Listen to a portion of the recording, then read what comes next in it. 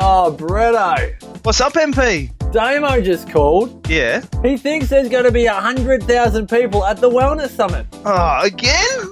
He thinks we're bigger than Michael Jackson, the Rolling Stones and the Beatles all put together. Damien Christoph has gone completely mad. Did you know he's made 8 tons of forage? What? And now he wants you and I to help him get rid of it. Oh, Damo. So look, being the good friends that we are, we've asked him. You mean forced? Well, we've kind of twisted his arm to make him literally give his forage away to 100 lucky Wellness Summit attendees. So if you're ready to enrol for our signature 2 days of inspiration, education and empowerment... And entertainment. What do you mean, MP? Well, Australian Idol winner Wes Carr makes his Wellness Summit debut this year, Bretto. Wes Carr, you'll be guilty! So if you're ready to be entertained, head on over to thewellnesssummit.com.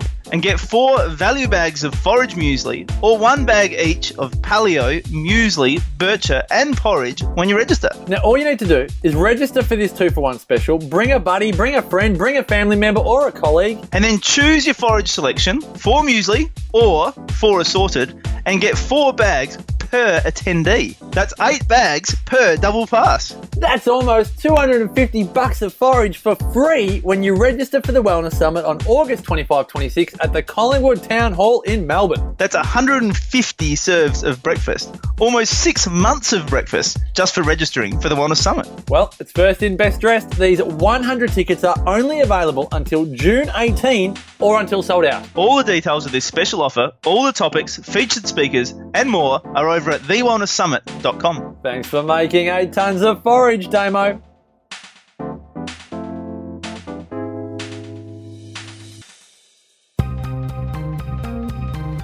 You're listening to Melissa Gearing, the Naked Naturopath. Mel is a qualified naturopath, herbalist and nutritionist. She can't wait to share her thoughts on all things health and wellness with you. Hi everybody, welcome back to the Naked Naturopath. Thanks for being here with us. Today we're talking breastfeeding with a client and friend who I've invited along. Michelle is a representative of the Australian Breastfeeding Association and she's here to chat booby milk with us here today. I am. Thanks for having me, Mel. Thanks so much for coming in and giving me some of your time and, the listeners as well. I really appreciate it's always in our own time that we do podcasts, so I really appreciate you doing that. Michelle's come straight from yoga, so she's a bit blissed out. I am, Mel. But thank you for the mint tea. I'm feeling a bit more revived. We've got now. mint essential oil and peppermint tea with licorice in it, so we're waking up. So you volunteer for the ABA. How long have you done that? I was thinking about that last night.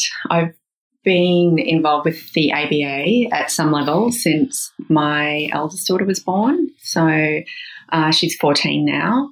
I actually started thinking about volunteering, though, just after the birth of Heidi. So she's 8. No, she's not. She's 9, nearly 10. So it's been a while. Yeah. That's great. Yeah. I'm really interested in your motivation for doing it because you've told me, over the time that I've known you that you volunteer for a number of different things. And I think that that's amazing that, you do that with your time. But why the ABA and, how did you kind of get involved and, that kind of stuff? Could you tell me a little bit about that?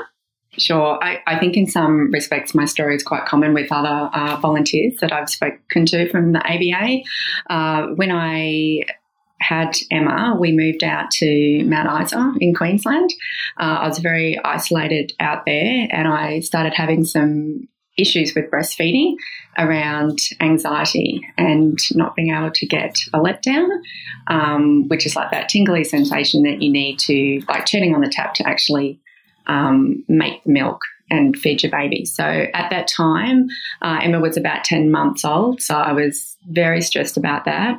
And my husband rang the breastfeeding helpline for me and had a chat to a counsellor, and I spoke to her, and it was like a lifeline. There was no one out there I could really speak to.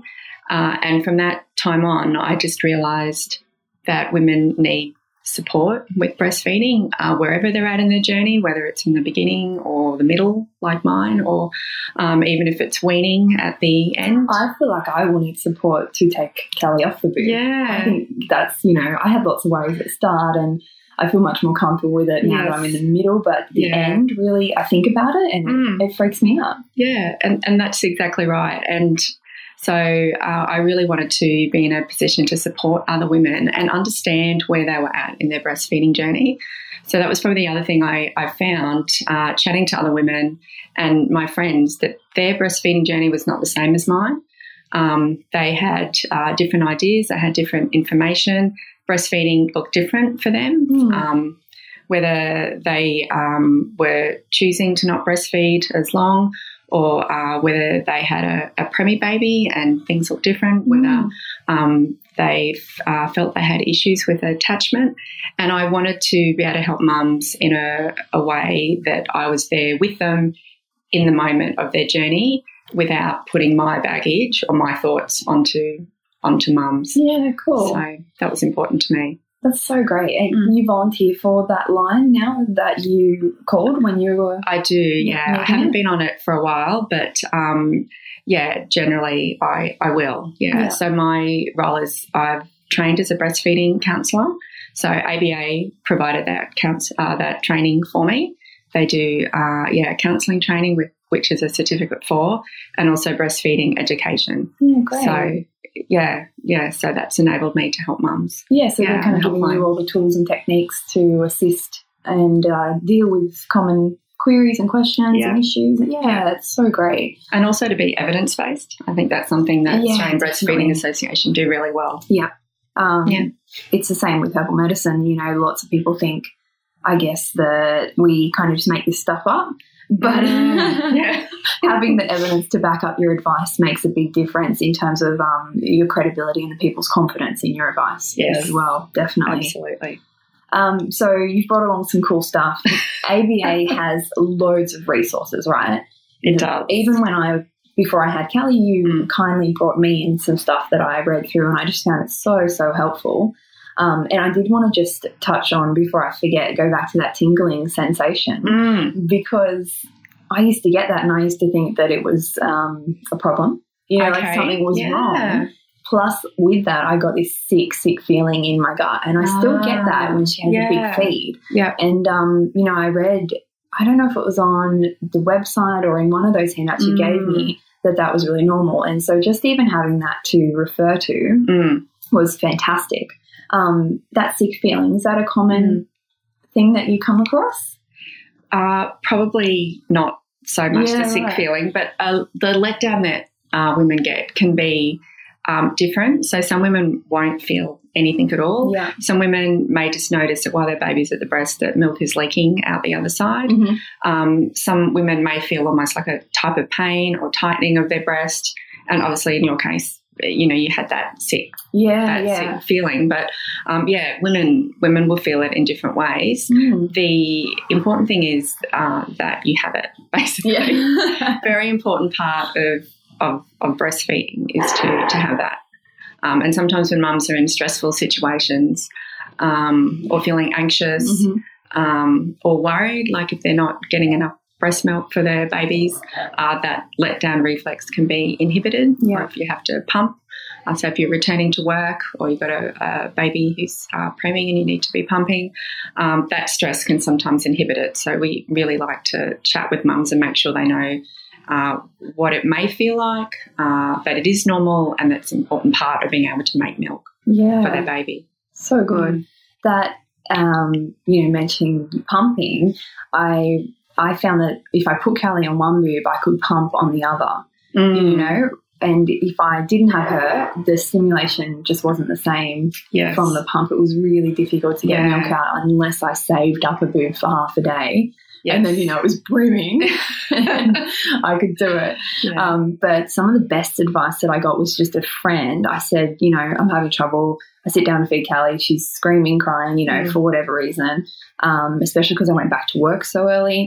So I'd get home and she'd be desperate for me. And I was so tightly wound that I didn't get the milk, like what you mentioned you were going through as well. Yeah. So she said, just take 3 big breaths before you sit down to feed her. Like, hold her, give her a cuddle, take 3 big breaths and just relax and let the milk come. And it was so, so helpful, and I still do it. Yes. Yeah. I just found that just such a simple advice helped so much. And sometimes that can be a tricky thing to say to mums, to relax. Yeah. But in fact, somehow that is what you need to do. Be reminded. Yeah. And also reminded that even if your letdown reflex is slow for one feed, it doesn't mean that it's going to be slow for the other ones. And I found that incredibly helpful going into my second and third pregnancies and having babies, to know it's all right if I'm stressed, if I'm sick. So when you're sick, sometimes your letdown can be affected. It's all right. Just let that go and know that it can right itself the next time. Yeah, and something that I've written blogs on, as well, is sickness, food, nutrition, water, hydration. Those things are so important in producing milk. I've got a friend who is a colleague who really specialises and takes a huge interest in, fertility and care throughout the pregnancy, postnatal care and breastfeeding in particular. And she has very strict diet guidelines on what nutrients you actually need to produce this, fantastic milk.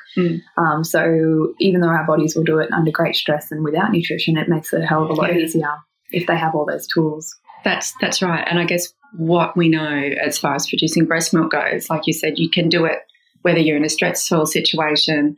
Women in third world countries are able to successfully breastfeed their babies, is that the macronutrients will stay fairly stable. So your protein, carbohydrates and your fats. But there are some micronutrients within those 3 categories that, your diet can affect. Yeah. But basically those percentages of nutrients will be fairly stable. Yeah, okay. Yeah. I crave carbs. Like I've never, last time we went to Japan, I got sick of the rice, and I didn't have rice for about 6 months when we got back. Yeah. This time I ate all the rice in sight, and I came back to cooking rice and eating, loads of rice again, and any other carbohydrate I can get my hand on. So I find I need a lot more sugars, I guess, than I used to make that milk. Yes. I love these little balls you brought in. Can you tell me about them? I can tell you about these balls. Here's some little rustling balls here on the counter. When we're maybe doing a breastfeeding education class, helping mums and their partners learn about breastfeeding before they have their baby, or if we go to schools and talk about breastfeeding, I often bring these balls with me because they're a visual representation of a baby's tummy at various ages. Yeah, cool. So Michelle has like a small marble, a medium a shooter marble apparently. Oh, okay. Okay, yeah. Yes. So and a golf ball. And a golf ball.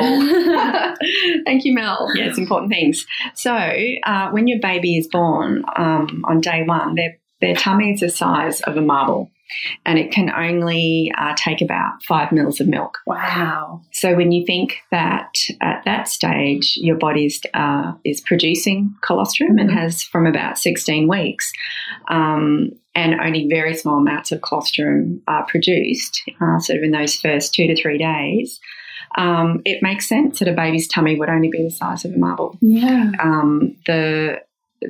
The aim of colostrum is not so much nutrition, but it's actually about the baby's gut and their gut health, and giving them protective factors, actually building that up from things like breast milk, not breast milk, from colostrum, and also the time they spend with their mums on their skin to skin time as well. So when Callie was first born, she did this enormous hibernation sleep. Yes. And I got her up. I remember it was like 2 a.m. It was, we'd stayed one night in the hospital, gone home. It was 2 a.m. the next morning after going home. And I'm trying to wake her up to feed her because I was so stressed that she would be hungry, Yeah. And so I'm trying to like put her on the boob and kind of I'm putting it in her face and rubbing the nipple. And she was dead to the world. She was not waking up for a feed. And this is obviously going to play a huge part in that. And she doesn't need food straight away. because obviously tummy is so small. Yeah.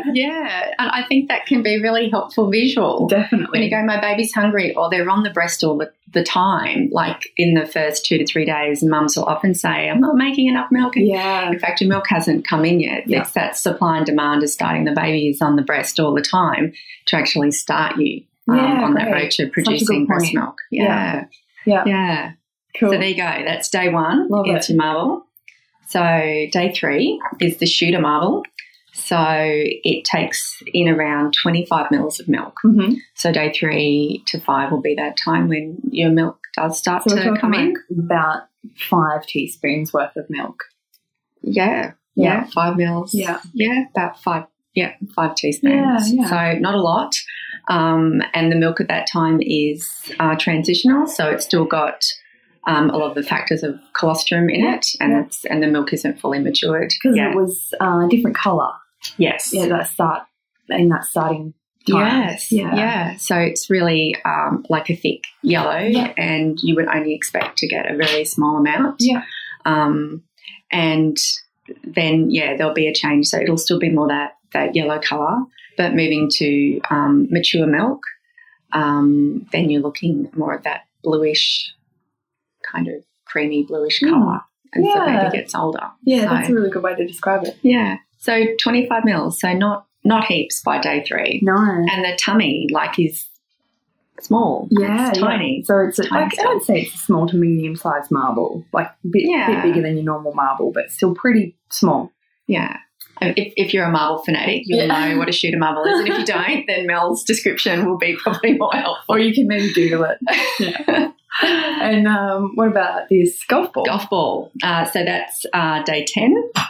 And then a baby's tummy will hold around 45 to 60 mils of milk. It's amazing the speed of growth, I think. It's such a small little bubba. That's right. So milk will be fully in? Yeah. So, so what happens in the early days once your milk does start coming in is your body doesn't actually know how many babies you've had. So it doesn't know whether you've had twins or triplets. Yeah. So it will produce more than what you need. Definitely. Which is why women always go, I have all this milk, it's squirting everywhere. And as you let your baby feed according to need, then that supply in time will settle. Yeah.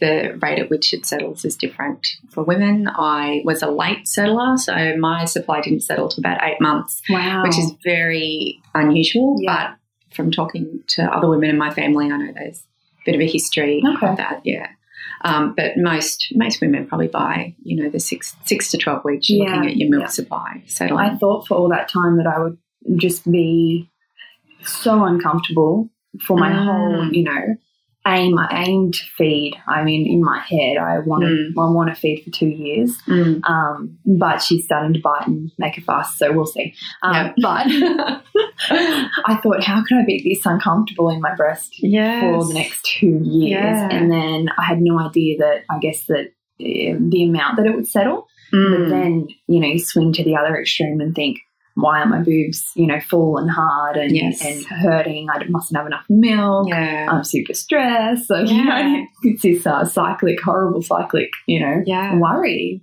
It's almost like almost like a machine starting up in your body. Like, you've got extra fluid going into there. It's just going into making milk capacity. That there needs to be activity kind of in your breasts. Yeah. And then it becomes like this well-oiled machine that works. That's right. Yeah, I love it. Yeah. And I mean, the softness that happens, women will often find that maybe around the 4-month mark that their breasts will soften and they're just in that well-oiled machine mode of pancakes again. Yeah. So there's no, I didn't even get much time to enjoy the nice cleavage and all that stuff. So I can't remember what breast I fed on last because they both feel the same a lot of the time. Yeah. So it's interesting and that's probably they're getting flatter and flatter as she eats more food now. So Callie is 9.5 months now. Yeah. So I often think, if I go to work too long, I might not have enough milk for the day and all those kind of things. So juggling, I guess, new challenges as she gets older. That's right. I think the wonderful thing about breastfeeding as babies get older is the time that you spend in those early days exclusively breastfeeding, offering your baby the breast according to need, or demand feeding, depending. Demand feeding is more a term if your baby is full and healthy and, you know, it's no problems demanding that you're feeding them, you know, every 2 to 3 hours. Feeding according to need, probably more like if you have a baby with jaundice or they're a bit sleepy, you need to be waking them. So that's the difference with those two terms. But if you're doing it 24/7, you bring in your milk supply and then your breasts settle down, your breast will be able to make more milk, say after you get sick. It'll pick it up again. It'll know what that baseline is. You're actually setting the baseline for how much milk your baby needs. Yeah, cool. So if you have times, where you may, as your baby's older and you're back to work, like a 9-month-old, if you need to make more milk, you just put the baby to the breast more, and if there has been a drop, it'll just stimulate it again, and your body will be more than able to handle that. Trust in nature's beautiful ability that it has given us. Absolutely. Yeah. But, we're stress heads, so we're going to worry a new mum, all that stuff. Don't worry about it. Now, you guys give advice on, like, maternity bras. I went on your website last night just to have a squeeze at a few different things, and I'm reading about antenatal colostrum and epidurals and breastfeeding, all these external worries, not just about sitting at home breastfeeding. Yes. But what's I'm kind of interested in kind of 3 most common questions, I guess, and we've talked a little bit about supply and demand and stuff, and what answers the ABA helps people give, gives to help people. That's something that really interests me because I like to know what other people are experiencing. Yes. Yeah. So what do you kind of get asked most of all? The probably the most common question that I will get is my baby getting enough milk? Yeah. So that is a very common one, particularly if mums have a baby that is crying and fussing. And we know that a lot of those that are cry-fuss problems, they are common in babies under 16 weeks. Babies will cry, and that crying will continue around the 6 to 8 week mark before it starts to taper off. And so mums can be concerned at all these behaviours actually mean that their baby's not getting possibly enough. Hungry. Breast and milk. I mean, as a mum, that's your biggest fear, is that this little baby is sitting there starving, And you can't, I guess you could say you can't see how much your baby is getting, but in fact you can if you know what you're looking for. Okay. So what you want to look for is how many wet nappies. So just like as an adult, you know how much water you're drinking or not drinking by the colour of your wee or how much urine your output is. Babies are exactly the same. Yeah. So you want to have probably at least 5 to 6 wet nappies. If they're disposable nappies, you want the urine to be clear and not smelly, and that's over a 24-hour period. Okay. If you're doing cloth, then maybe more like 6 to 8. Yeah. And then you can, often chat to a mum about general trends as well, like what's their weight gain been like with their length and their head circumference as well as their weight. Is that all tracking okay? It doesn't really matter where on the chart they're tracking, as long as they're tracking, and not, like upwards. Not falling. Or tracking along, I suppose. They don't necessarily need to jump just that they're tracking and then they're not falling off. And then also just that they're having some moments of being content during the day. Yeah. And that doesn't have to look like an 8-hour sleep. That would just be, that would be very unusual. But I think that just a small amount of time, an hour here or an hour there, of a baby being content is just a sign that is another sign they're getting enough milk as well. So they're probably the main points that I would talk to with a mum. Yeah. And then possibly any particularly particular concerns that she might have had about weight gain. So like the types of charts that they're using. So we recommend the World Health Organization charts. Okay. Because they're only done for the graph's only done for babies that are breastfed. So you just have to check in the books you get, I guess, with when you have your baby, whether they've got the WHO charts in them or not. As opposed to what are the charts that the doctors use? That's a good question. When I was that's okay. When I had Emma, they were from formula fed and breastfed, and because we know that formula fed babies grow at different rates, it is not really an indication of an exclusively breastfed baby's growth. So we've had baby Callie join us, and I have just slotted some things. Yeah, hello. So sorry about that, guys. So we're talking about, I guess, we've talked about the supply, we've talked about the growth and worrying about Bubba Girl, Bubba Boy being hungry, making sure they've got enough food. Is there any other common questions that you get? Yeah, another common question is around introducing solids. Yes. And when they should be introduced and what that should look like. So Australian Breastfeeding Association follow the same guidelines that all the hospitals do around Australia, which is to introduce them at around 6 months. And to really just be looking at the signs of readiness in your baby. So, are they sitting up, like not necessarily by themselves, but they've got enough control to hold themselves, say, in a high chair. Hold their head up. That their tongue thrust is not so prominent. So the tongue thrust is necessary for breastfeeding, but it just actually pushes all the food out of the mouth, and that they're showing an interest. They might, be grabbing food off your plate or wanting to get bits of food that maybe you're not wanting them to. Well, Callie started really grabbing things off my plate at around 4 months. And I was so worried that, she was eating it too early. But I'm sitting across the table from a girlfriend who had her baby around the same time. And Callie's picking up scrambled egg and toast and avocado off my plate, and she was just shoveling it in. And she was actually eating it. And she was around 4.5 months in. And my friend was just like, you shouldn't let her eat that. It's way too early. All these pressures that we get because her Bubba wasn't showing any interest in it. And that's okay. She has a huge interest in food. Like last night she had lamb cutlets for dinner. So she just has this love of food. And she doesn't look like she's fading away. No, she's a tub of Bubba. But she's had a really interest in food, and I had so much worry about doing it early, but now I don't regret it. And she still breastfeeds really good. So I've been very lucky to have her be like that. And it's okay if they're not interested for a little while longer, right? You've got that milk coming in. Yeah. So you might introduce solids around 6 months. They say by 7 months you really do want to have introduced something, and particularly things that like babies can Sorry. So particularly things that babies will chew on. You really want to get their jaw and their tongue development going.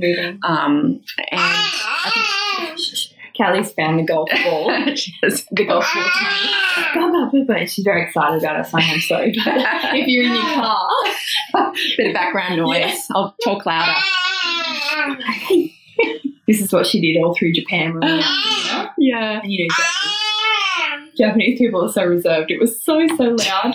That's okay. So I guess one of the things that we talk about with introducing solids are options for mums. So whether they're going to do baby-led solids or whether they're going to do like parent-led solids. Often parents will choose a bit of both.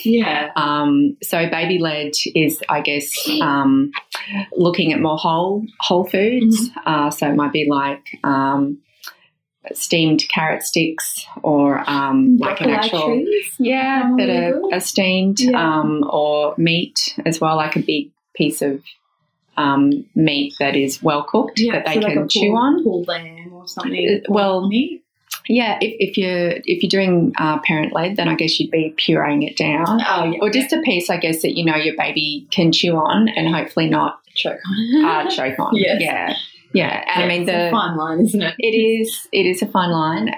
A friend of mine, I think, had some really good advice around with baby-led solids, and from that 7-month mark of actually introducing things that they're biting and chewing on, she said, just make sure that you can see your baby or someone can see your baby when they're eating those foods. I don't really ever leave Callie alone.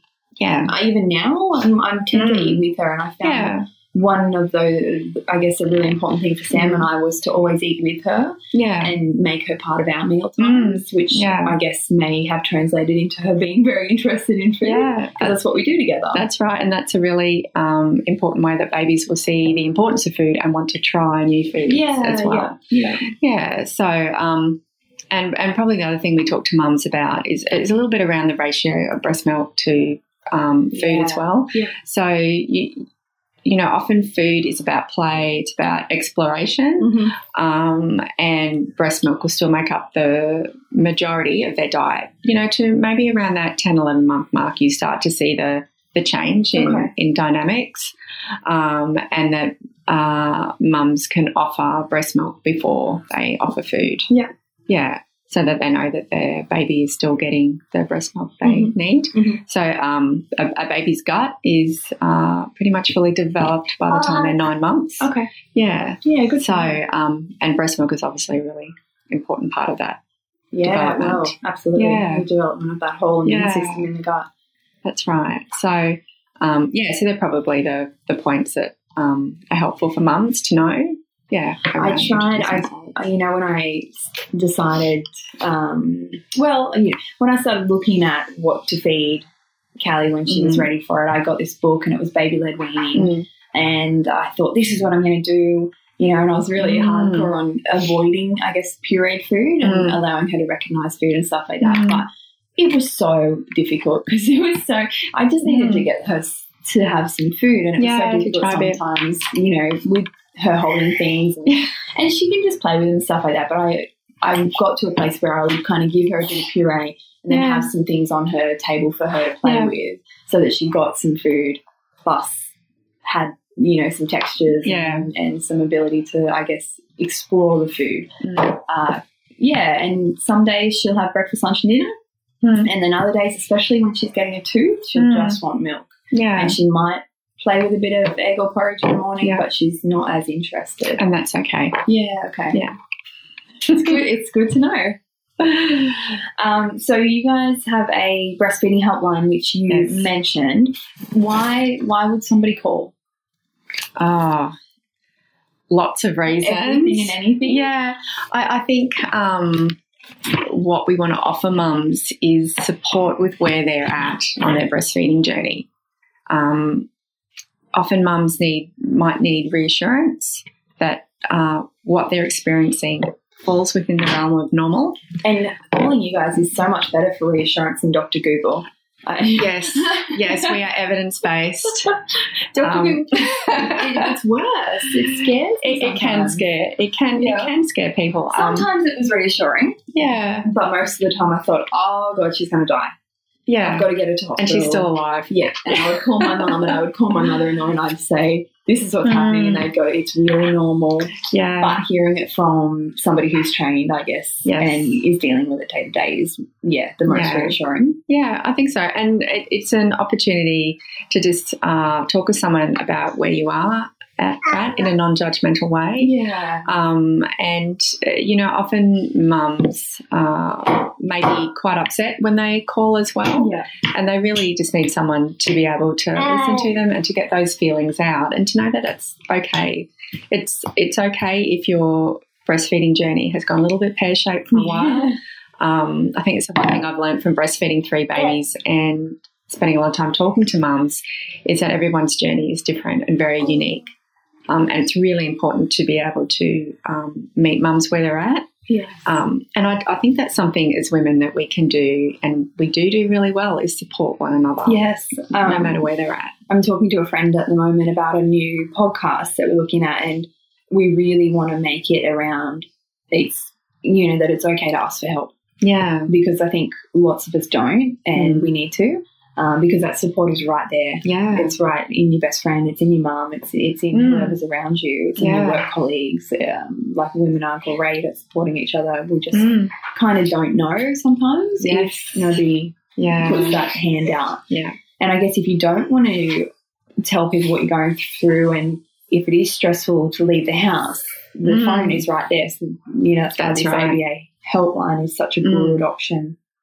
Such a good option. Yeah, absolutely. Oops. And the number is 1-800-686-268. And do you guys have a website? Well, I know you have a website. Yes. What is it? breastfeeding.asn.au. Easy. We have hundreds, or maybe thousands of articles on every breastfeeding concern or challenge you could think about. Yeah. You put it into the search engine and an article will come up. Cool. So we'll put those resources in the footnotes of this podcast as well. Thank you so much for coming in. Oh, you're most welcome. Really, really, really appreciate it. And I think this podcast is going to be really helpful for so many women now and in the future. Yeah. It's just nice to know what helps out there. Thank you for having me. My pleasure. Thanks for being with us. If you like what we do here at The Naked Naturopath, then be sure to rate, review and subscribe to this podcast so you never miss an episode. To learn more about Mel and MG Herbs, jump onto mgherbs.com, follow us on Facebook at MG Herbs Australia and Instagram at MG Herbs Official. Please keep in mind that all advice and opinions on The Naked Naturopath are not individualised. To get the right advice for you, be sure to make a booking with Mel or your health professional. This year, the Wellness Summit returns.